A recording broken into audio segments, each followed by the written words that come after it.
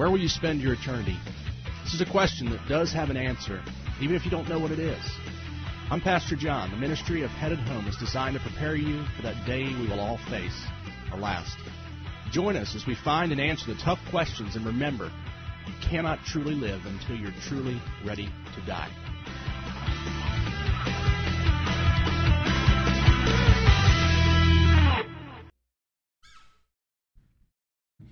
Well, good evening again. Such a blessing to be here on this Sabbath day as it comes to a quick close. It's ironic how dark it gets and how early it gets. Anybody know what day approximately that changes?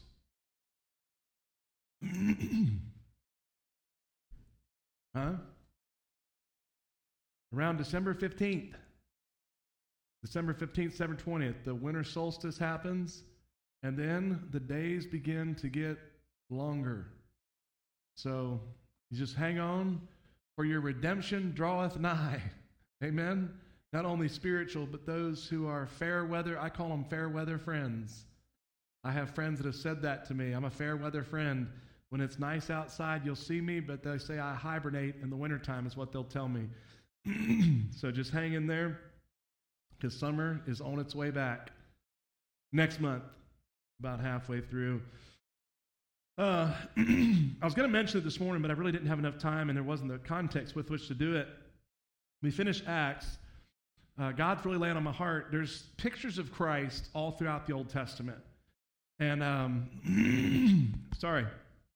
I was looking as I was reading through the Scripture again this year, even as I was finishing up the Old Testament, but they jump out to me now. When I was in seminary, we studied those, and God just really reiterated how neat the Old Testament pictures of Christ are.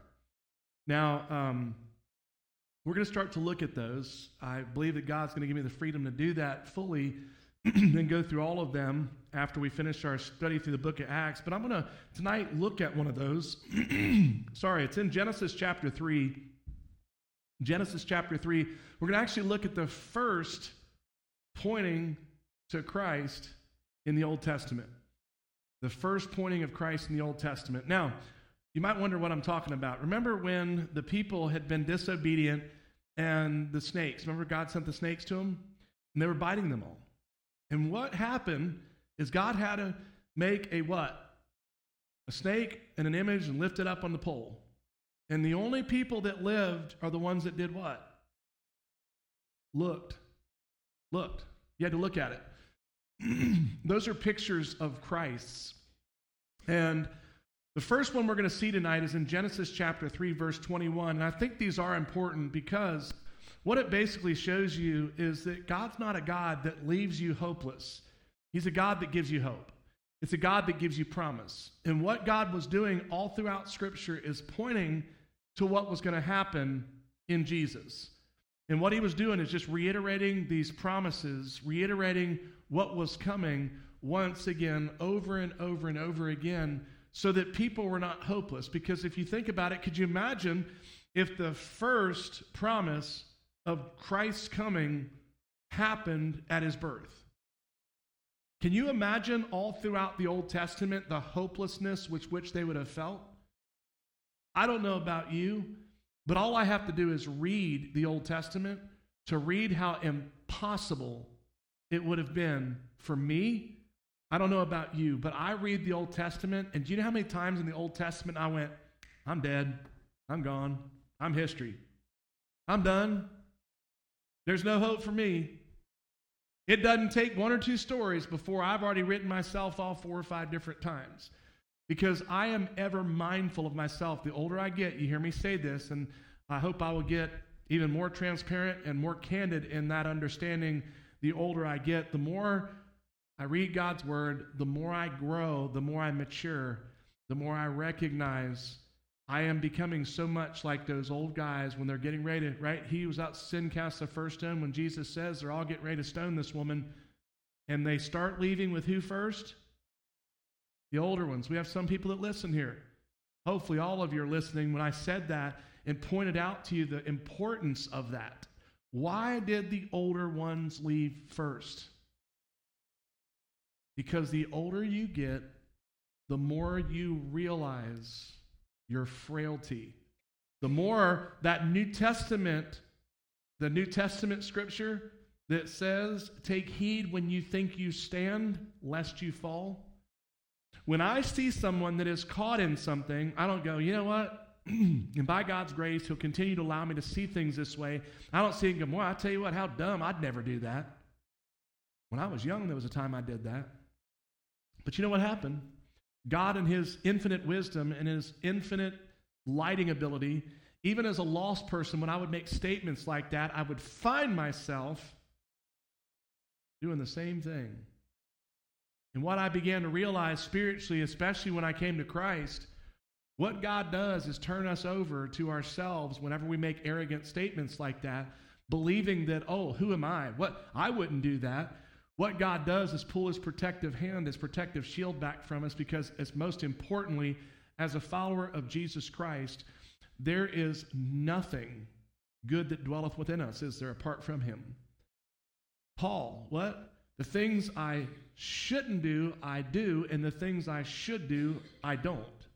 It is that ever-raging battle within us that each and every one of us face every single day. It is being born-again follower of Jesus Christ, still battling the sinful condition of this broken shell with which we live in. And one day, we're going to be freed from that. But until that happens, we're going to battle the sin nature every single. Now, does that mean we wake up and say, I'm not perfect, just forgiven? No, we don't say that. You desire, I hope, when you wake up in the morning to be sinless. I hope your desire is to honor, to glorify, and to magnify the name of Christ. And when we find that you have fallen, do you fall on purpose? No, it's on accident. I don't know anybody that falls on purpose besides a child. No adults fall on purpose because you'll break a hip. And not only will you break a hip, but I've seen a whole lot of people that are where I am right now, me taking care of them, and I've seen a number of them go out of here because they were living alone, they were in perfect, healthy shape, they made one foolish decision, they broke a hip, and the next thing you know, it was a downhill, and it did not end the way they thought it was. They never went home. They ended up going to the undertakers, the funeral home. So that's the thing. When you and I fall, we don't do that on purpose.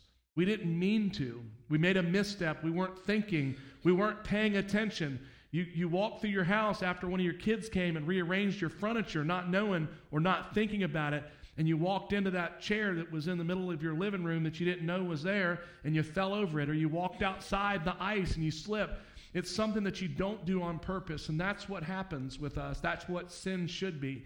It should be something that takes us by happenstance. It's something that we do not do with an overt act of our will, or at least pray not. Again, we're going to look at one verse tonight, Genesis chapter 3, verse 21, and the title of tonight's message is Pictures of Christ. And again, we're going to start with the first one in the Old Testament in Genesis chapter 3. And I hope you physically are able tonight. If you can, let's stand out of reverence for the reading of God's word in verse 21. The Lord God made clothing from skins for the man and his wife, and he clothed them. Father, thank you again for your word. Pray that you would speak, Lord, to the greatest, to the minimal, the smallest of needs we have tonight. We know your word will not return void, Lord. We claim that, Father. Hide me behind the cross tonight, Lord, so that you may speak to hearts as only you can. And we commit this all in the precious name of our Lord and Savior, Jesus Christ, we pray. Amen. You may be seated. So we know what's happened at this point. Adam was doing fine. And he got a partner. And things went downhill for him, didn't it? Because Adam abdicated his responsibility. Adam had a responsibility to be the protector of his wife, and he failed at that. A lot of times people want to blame it on Eve. And they were both equally responsible, but actually Adam even greater. Because Adam was made in the image of God, and what? Eve in the image of man, in the image of Adam. So what we know tonight is that he made this grievous error in not protecting his wife like he should have. A guy, he's probably just laying over there by a tree looking at, bark or something, and he was all happy and had probably eaten something and was napping. I don't know what it was, just kind of give you a little bit of humor right there. But needless to say, this act happened with Eve eating the fruit. She turns to Adam, hands him the fruit. Adam could have said no. He could have waited for version 2.0, but he didn't do that, did he? He decided to eat of the fruit. How many times have you heard the wrong thing? What do people say the fruit is? Yep, Bible doesn't say that, does it? Doesn't say that. Fruit was pleasing to the eye, desirable for gaining wisdom is what it says. So don't fall into those little things that we sometimes try to claim as spiritual truths when they're not spiritual truths. Just like, what was Jonah swallowed by? A big fish. We often think that, though. Those are those things that sometimes, and that's one of the neat things, we're all here to learn together. We're all going to learn. We're not here to, somebody's smarter than somebody else. We're not here to do that. We're just here to learn the truth of God's word. And the exciting thing is these little tiny things that we, even myself, grew up thinking. Where I picked them up, I don't know. Probably somebody said it to me likewise. But tonight we're going to see right here the first picture of Christ. So we've got the separation from Adam and Eve from God's presence. The moment that they bit into that fruit, it was over. Eternity course was set. There was no way to go and put the cat back in the bag. There was no way to, all of us are in a pond together, by the way, every Christian on the planet. When you and I take a rock, sin, and we throw it, to believe for a moment that it is your business because you're making the choice and you can do what you want to, you are deceiving yourself, because to say that is to say that you can throw a rock in the pond and someone will not be affected by the waves, by the ripples. It is all of our business. Somebody made a good statement today. Their child was acting up and I was like, don't do X. And the person said, I want you to let you know I told your child about this because I saw them do this and I told them we can't do that here. And they said, well, it takes a village, meaning they got the right understanding of what it means to be a follower of Christ, because the success of your child and my children depends on you caring enough to help me raise my children. We're all helping raise one another's children. When you put a standard down with which you say, don't say nothing to my children, I'll take care of them, what you've done is say, you are set apart from others. You don't need anybody's help to do what the Bible says is the responsibility for all of us. I know in the church that I grew up in, when you dedicated a child, do you know what you were saying by that? That you were committing to allow the body of Christ to help raise your child with you. It was the corporate responsibility of all of us to pour into the children to ensure the greatest potential for them to come to saving faith in Jesus Christ. That's why I was so wound up Wednesday night when I read that article about that principal and vice principal who evidently showed some character with integrity, where they were willing to discipline a child correctly. Principal, vice principal, both in there disciplining the child, but there's this, he got arrested. They went to jail. Went to jail because they cared enough to instill discipline to try to save a child from what Scripture says causes death. But see, we're in a culture right now that we don't care about the results of sin or anything. Oh, my little Billy, my little Peggy Sue, my little whoever, oh, they wouldn't do that. Somebody's got to be telling a story on them. As I said to my children growing up, you come home and you've gotten in trouble at school, you're going to get it when you get home. Beyond a shadow of a doubt. Well, no, I remember the first time when John was a little boy, came home, I said, what happened? His story vastly differed from what was written down. So you know what I did? I called the teacher. Hey, Miss So-and-so. She got defensive, and I said, ma'am, I don't know why you're getting defensive. I'm on your side. I just want to know what happened. Oh, I'm sorry. I'm so used to parents calling and saying very demeaning, derogatory, and cursing me on the phone. So I have a tendency now to be defensive when I get a call like this. I said, no, ma'am. I said, let me just tell you right now, if you're lying, it's between you and God. I just want to know what happened. So I got done, and needless to say, I got the truth from the teacher, and we had an instruction session at home. Why? Because my children have to know what unconditional submission to authority is, and if that person or someone in their life lies about it, That's between them and the Lord, but I'm still, even in that, teaching an incredible lesson. We can get in trouble sometimes for even doing the right thing. But as a follower of Jesus Christ, I have to trust the authority that my children have been placed under and that I've been placed under. I told you guys here just a few years ago, had 2 witnesses in the car with me, out on a Sunday afternoon, driving by. I was literally driving by a house, could not have been going more than 35 miles an hour. Again, 2 adult witnesses in the car get pulled over. Hey, you were doing 75, 80, whatever miles. I said, what? I was actually shocked. I could not even believe that the person was saying what they were saying to me. And I said, what? Yeah, I said, was I going that fast? They said, no, you were driving by a house. There's no way in the world. I was driving by slow by the house to see if the people were home. There's no way physically possible that unless I was in a sports car, a very fast one, which I wasn't, that I could have gotten up to the speed that the person said I was doing.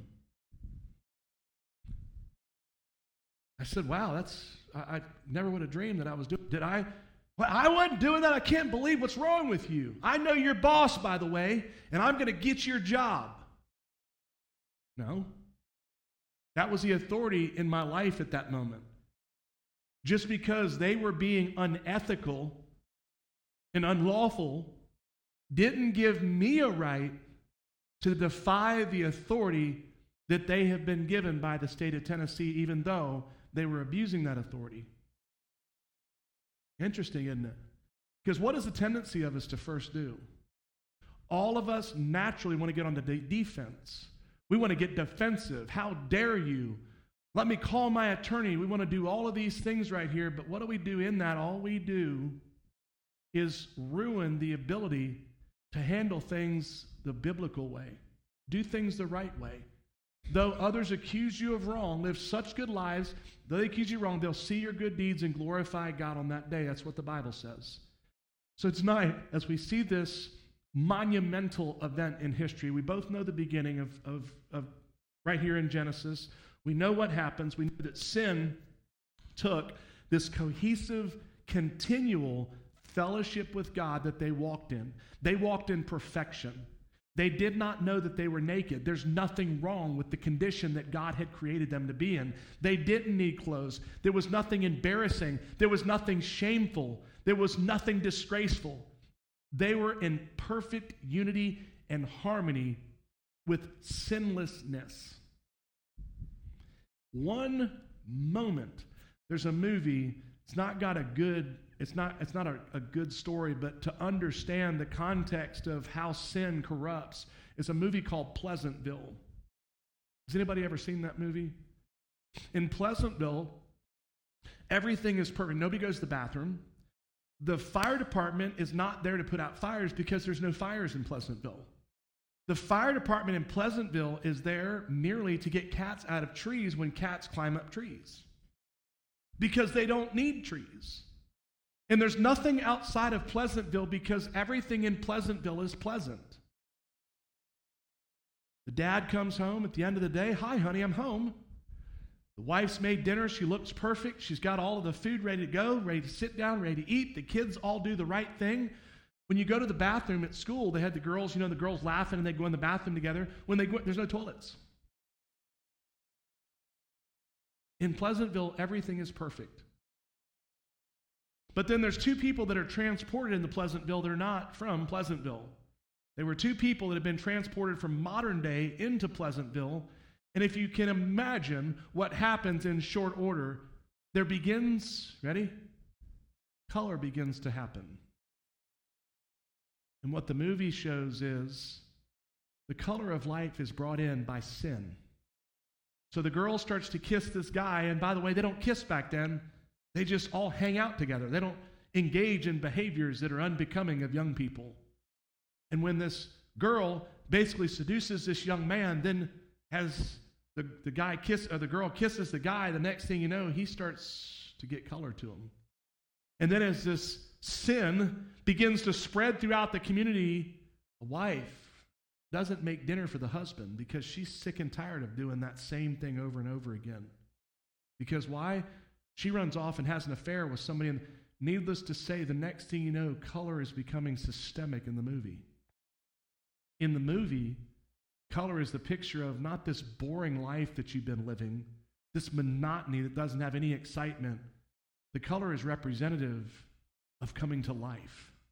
But yet, as the destruction of sin, as it begins to pervade this whole entire community, and that's what's so sad is, see, the world sees sin as the icing on the cake. We're being withheld. All these good things are being withheld from us. What a shame that we're living in this closeted life that is so free from all of the fun that the Satan has to offer, but they don't say that. It's just the fun and excitement of being young, free, and 21, as the old statement is. But we see the fundamental effects of sin in Genesis chapter 3. It destroys. Not only does it bring pain, heartache, and toil. Ladies, had a baby? You can thank Adam and Eve. Enjoy the fun of the pain of childbirth? They increased it exponentially. Toiling in the garden with what? Any farmer knows? Weeds. Not the kind that 2,4-D will fix either, right? It's a problem that's systemic, and it reaches to the far reaches of every single thing. Cancer. You don't think cancer was something that God ever intended to ever be present in the Garden of Eden? No, it's the effects of sin. I remember when I lived up in Bristol, I lived a few miles from a place called Carden Hollow. And Carden Hollow was between, I was at 431, I don't remember what the road was, and where the Bristol Motor Speedway is. Carden Hollow was a hollow, and there was a road that went through, and we would go there every day going to school and going to church. But there, I had a problem at Carden Hollow, had people from school there, and the parents, everybody's getting cancer. Everybody that was over 40 years old either had or knew someone who had cancer. It was interesting because it was isolated to the people of Carden Hollow. So what did the EPA did? They came in there and started testing water. They started testing it, finding high levels of very toxic chemicals in Carden Hollow. Come to find out, Exide Battery Company was just less than 4 or 5 miles down the road, and one of the unscrupulous landowners at the beginning of Carden Hollow had allowed someone that was paying them to get rid of the toxic chemicals at Exide Battery Company. They were dumping tens of thousands of gallons of toxic chemicals back on their property. Where'd it go? Went into all the landowners' waters, well, the creek. So everybody in Carden Hollow was sharing a soup of unknown heavy metals and toxic chemicals. See, the effects of people's actions are far-reaching. We don't want to believe that sometimes. We want to think that it's my life, to stay out of my business. Well, if it just affected you, that'd be one thing, but it affects all of us. And tonight, though, this picture of Christ is so awesome because when you think about it, in Adam, we all became sinners, right? The DNA that Adam passed on to all of us. Do you realize that we all tonight here came from Adam and Eve? All of us. Now, there's a big tree, right? It's not like one of these like joke about Tennessee or Alabama trees, right? Straight up. You know, family reunion's great because we're all related to it. No, I'm not talking about that. We're talking about the fact that we all came from Adam and Eve. And what's so neat is that though we received the sin nature from Adam's genetics that subsequently goes out through all history, yet the same way that though in one man we're all made sinners, in one man we're all made righteous. And that's what Jesus is. So we don't have this though at this point. We're not at the first quarter, we're at literally the opening exercises of the game right here in Scripture. When you look at it, look, I've got a few entry pages right there. We're just at chapter 3. Sin is invited in right here in the very beginning of time and history. The beginning of chapter 3. Everything was perfect. Would love to know the time frame, amen, between chapters 1 and the end of chapter 2. We don't know that. Doesn't matter, right? It really doesn't matter. It doesn't matter if it's 1,000 years. It doesn't matter if it's 2 days. It doesn't matter to me. It doesn't change anything about the gospel. But it's exciting to realize that there could have been a time that mankind for a while at least has said, you know what, I don't need that tree. I don't think it was probably as long as we think it was, but sadly, there were implications, big implications. But again, verse 21, Lord said, since man has become like one of us, knowing good and evil, he must not reach out to take from the tree of life and eat and live forever. So God kicks them out. God does not allow them to eat of the tree of life. Thank you, Jesus. Amen. Imagine tonight if Adam and Eve were still alive, what they'd look like. Sin-filled, sin-corrupted, but unable to die. This is not a joke. I believe they would look like zombies.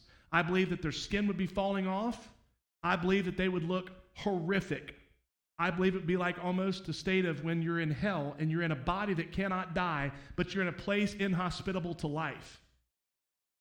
I think it would be truly a horror show.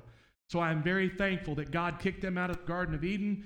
God protected them from touching that tree of life because we have the hope now that all things are going to be made new, and that's very exciting to me. But number one I want to share with you tonight here, sin broke the perfection that God created. We realize that.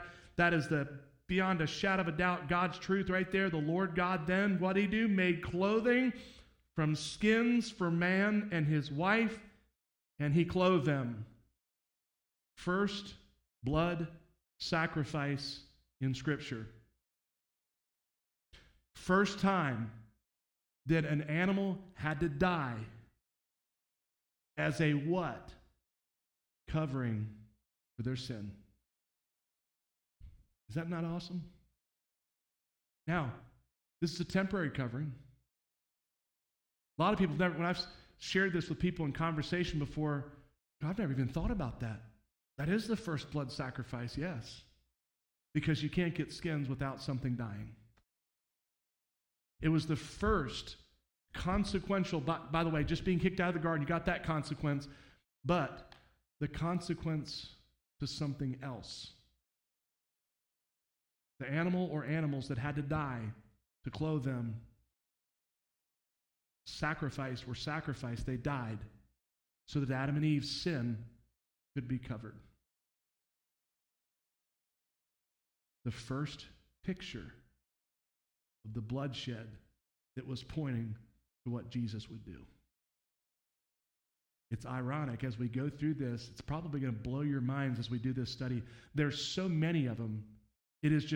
Hopefully you get excited about it. I hope every week you're excited about the next one we're going to look at, because I'm not going to tell you in advance. I want you as we go along to go, wow, I never even thought about that. I never saw that.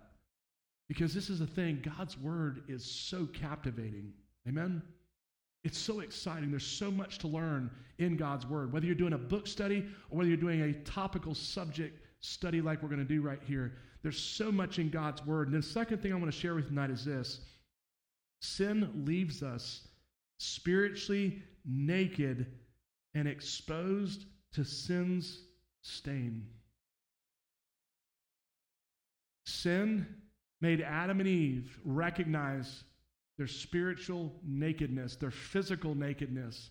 They were exposed for the first time to the stain of sin. Before that, there was no dominion over them.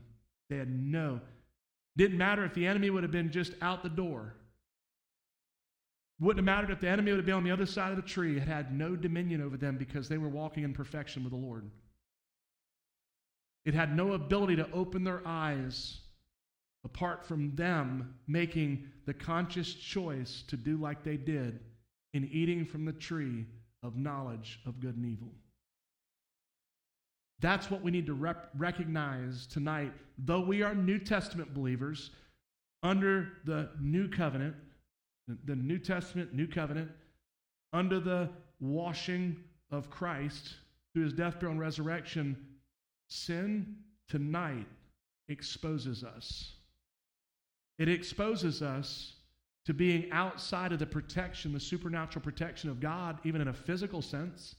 Well, how could you say that, Brother Jonathan? Well, let's just talk about what it says in Corinthians about taking part in the body of Christ in an unworthy manner. That's why many of you are weak, sick, and a number of you sleep. There's certain activities we can engage in as followers of Christ that remove us from the supernatural protection of God. That's what sin does. A dear family member many, many years ago made a grievous mistake of abandoning his family right around his 25th anniversary because someone that he worked with captivated his time and attention, and he abandoned his first love, his wife and his family, to run after the fleeting pleasures for a short time. Sadly, the question the person had for me when I was a young man, not a believer, when he said, would you live the rest of your life like this? I wish I'd have had the foresight and ability to see then. I'm going, the rest of your life? How long is the rest of your life? He said, the next 50 years, would you live like this? And me, in the naivety of my childlike self, said, I wouldn't live like that. Many years later, after this person had done that, he said, I don't know why I said that to you as a child. It was foolish of me. I had no business, and I need your forgiveness. I forgave him. But that 50 years that he thought he had, he was dead in 15 of a horrific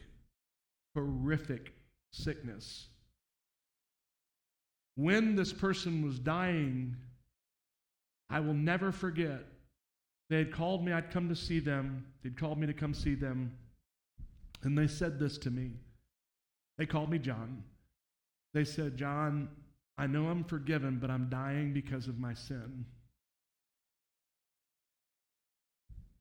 And you go, well, wait a minute. Was this a Christian? Yes, it's a Christian. This was a forgiven Christian.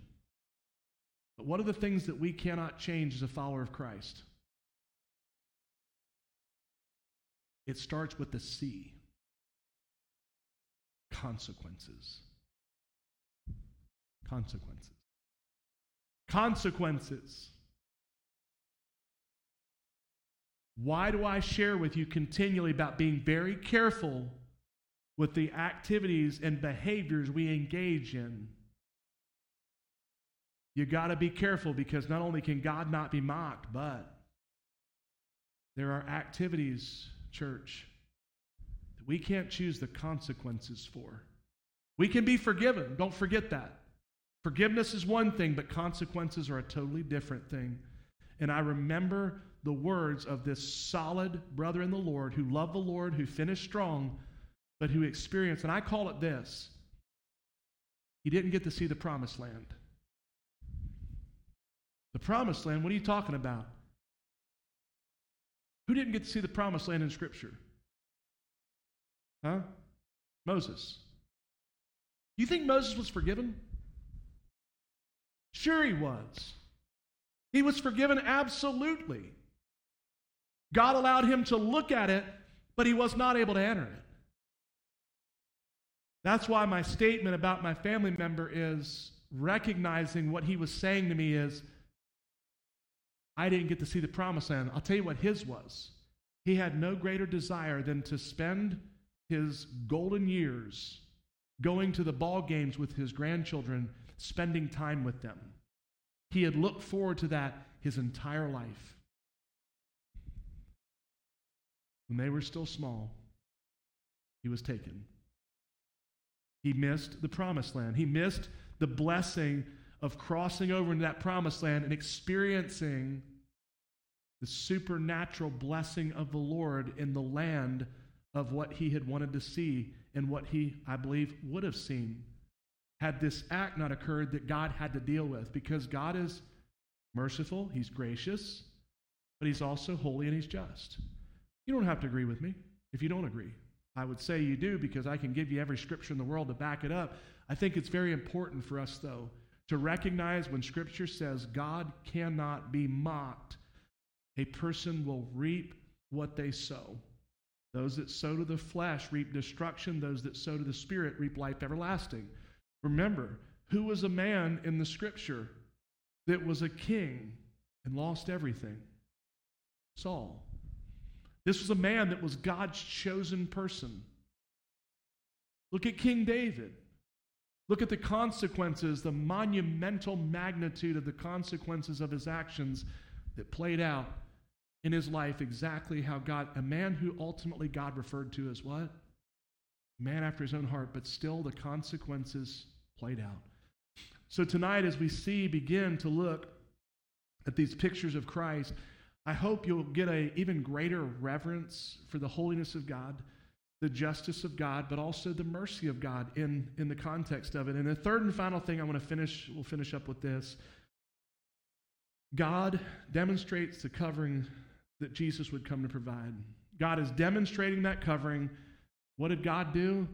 Covered that person, the family member that made that bad decision. Do I know that I believe 100% they're in the presence of the Lord. God had forgiven them. They were repentant. Though the consequences, they weren't able to choose that. What happened is what happened. This person was very forthright with everyone in our family with, hey, this is what occurred because of a result of this, and I want you to know that. Stay steadfast in your family, love your family. Do not break the covenant with the wife of your youth so that the blessings of God will remain on you and you will not experience what I'm experiencing. See, that covering that God gives us, it's God's grace, it's God's mercy, it's that picture of forgiveness. You see with Adam and Eve, what would any person in this room right now, if you and I had been God, what would have happened when Adam and Eve did what they did? It's over. Don't think you'd have said anything different. It's over. Look what I gave you, and look what you did. By the way, would you send your son to die for him? I hardly believe it. That just magnifies the love of God. What an incredible, awesome, holy, righteous. By the way, if you said you wouldn't, imagine right now if the Tennessee Department of Corrections has somebody up in Nashville on death row, the most vile of offenders, and they call you tonight and say, listen, we will take your child in place. By the way, your child, my child, they're sinners. Okay? Our child isn't even perfect. Is there anybody in here tonight that would allow your child tonight, they'll pick your child up tonight to let someone on death row go free because they say they're sorry? Anybody in here? Thank you. I rest my case. There's nobody in here that not only would give our reprobate sinner of a child, the worst of worst, if we had that child that was the worst, unless you're one that goes, I'd rather be out of here anyways, right? But there isn't anybody in here most guaranteed that if you had a child that was completely without sin, that you go, oh, I'll send my child up there so they can go free and have a second chance. See, God has a love that is incomprehensible. I'm at a loss for words to explain how God can love us that much. I think it's awesome. I think it's amazing, and I'm so thankful for it tonight. But we're going to see as we go through these pictures of Christ, I think it's going to help open a window into us at the magnitude of God's love. Even if only a slighter window, just a slighter opening, spiritually speaking, of our ability to see the love of God. I hope it does that for you. Tonight, as we go out into our mission fields, just remember these small decisions we make can have monumental consequences or blessings. That person that you or I don't want to take the time to share Christ with or to share our story with because we're busy or we're this or we're that, and we do it. Imagine that person coming to faith in Jesus Christ, and let's say they're the next Billy Graham. And when you look back on it and think, I almost didn't say something because everybody else that I'd talked to, the 50 people before, never wanted anything to do with it, didn't want to hear about it, and I almost didn't say something. And imagine saying that, and down the road, God uses them to change continents for the gospel. You think about that with Billy Graham and the prayer. I'll have to share that story with you here soon about how Billy Graham ended up coming to faith in Christ and the people who prayed for him as that came about, and look what God did as a result. Those ones, had they not done that, imagine this very moment, the smaller magnitude of people in this nation that would know Jesus Christ as Lord and Savior. So that's why as we go out there, we've got to realize there's real world implications to what we do and don't do. Don't ever take that mindset of, it's not that big of a deal, because it is. The same way that the disobedience of Adam and Eve have truly affected every single person that's been born, even Jesus, because Jesus became the sacrificial lamb to make right what was made wrong in the garden. Let's pray. Father, thank you tonight, Lord, for your word, God, and thank you, Lord, as we do these studies over the coming months, Father, as we see this beautiful picture of what Jesus did for us and all these foreshadows that show and point to what he was going to do on the cross for us. God, let us ever be captivated, Lord, and in awe, God, of the sacrifice that Jesus made on our behalf. God, I thank you so much for your word, that we have it, that we can in full faith trust it. Father, as we go out in our mission field, let us be obedient to the truth, God, the gospel, Lord, the good news. Thank you for it, God. Thank you for each family represented here. Thank you, Father, for the call of a disciple, Lord, and the call of this body of Christ to impact not only this body, but also this community and the world with the good news of the gospel. Go with us now as we go into our mission field, Lord. Give us a boldness, Lord, to share, to be lighthouses, Lord, reflections of your glory. And God, I just thank you. We praise you. We love you. And we commit all this to you, and we ask it in Jesus' name we pray. Amen. Love you. Have a great week. Thank you for listening to Headed Home with Pastor John. If you'd like to know more about a personal relationship with Jesus Christ, please visit our website at longviewbaptistchurch.org and click our contact link. Thank you for joining us.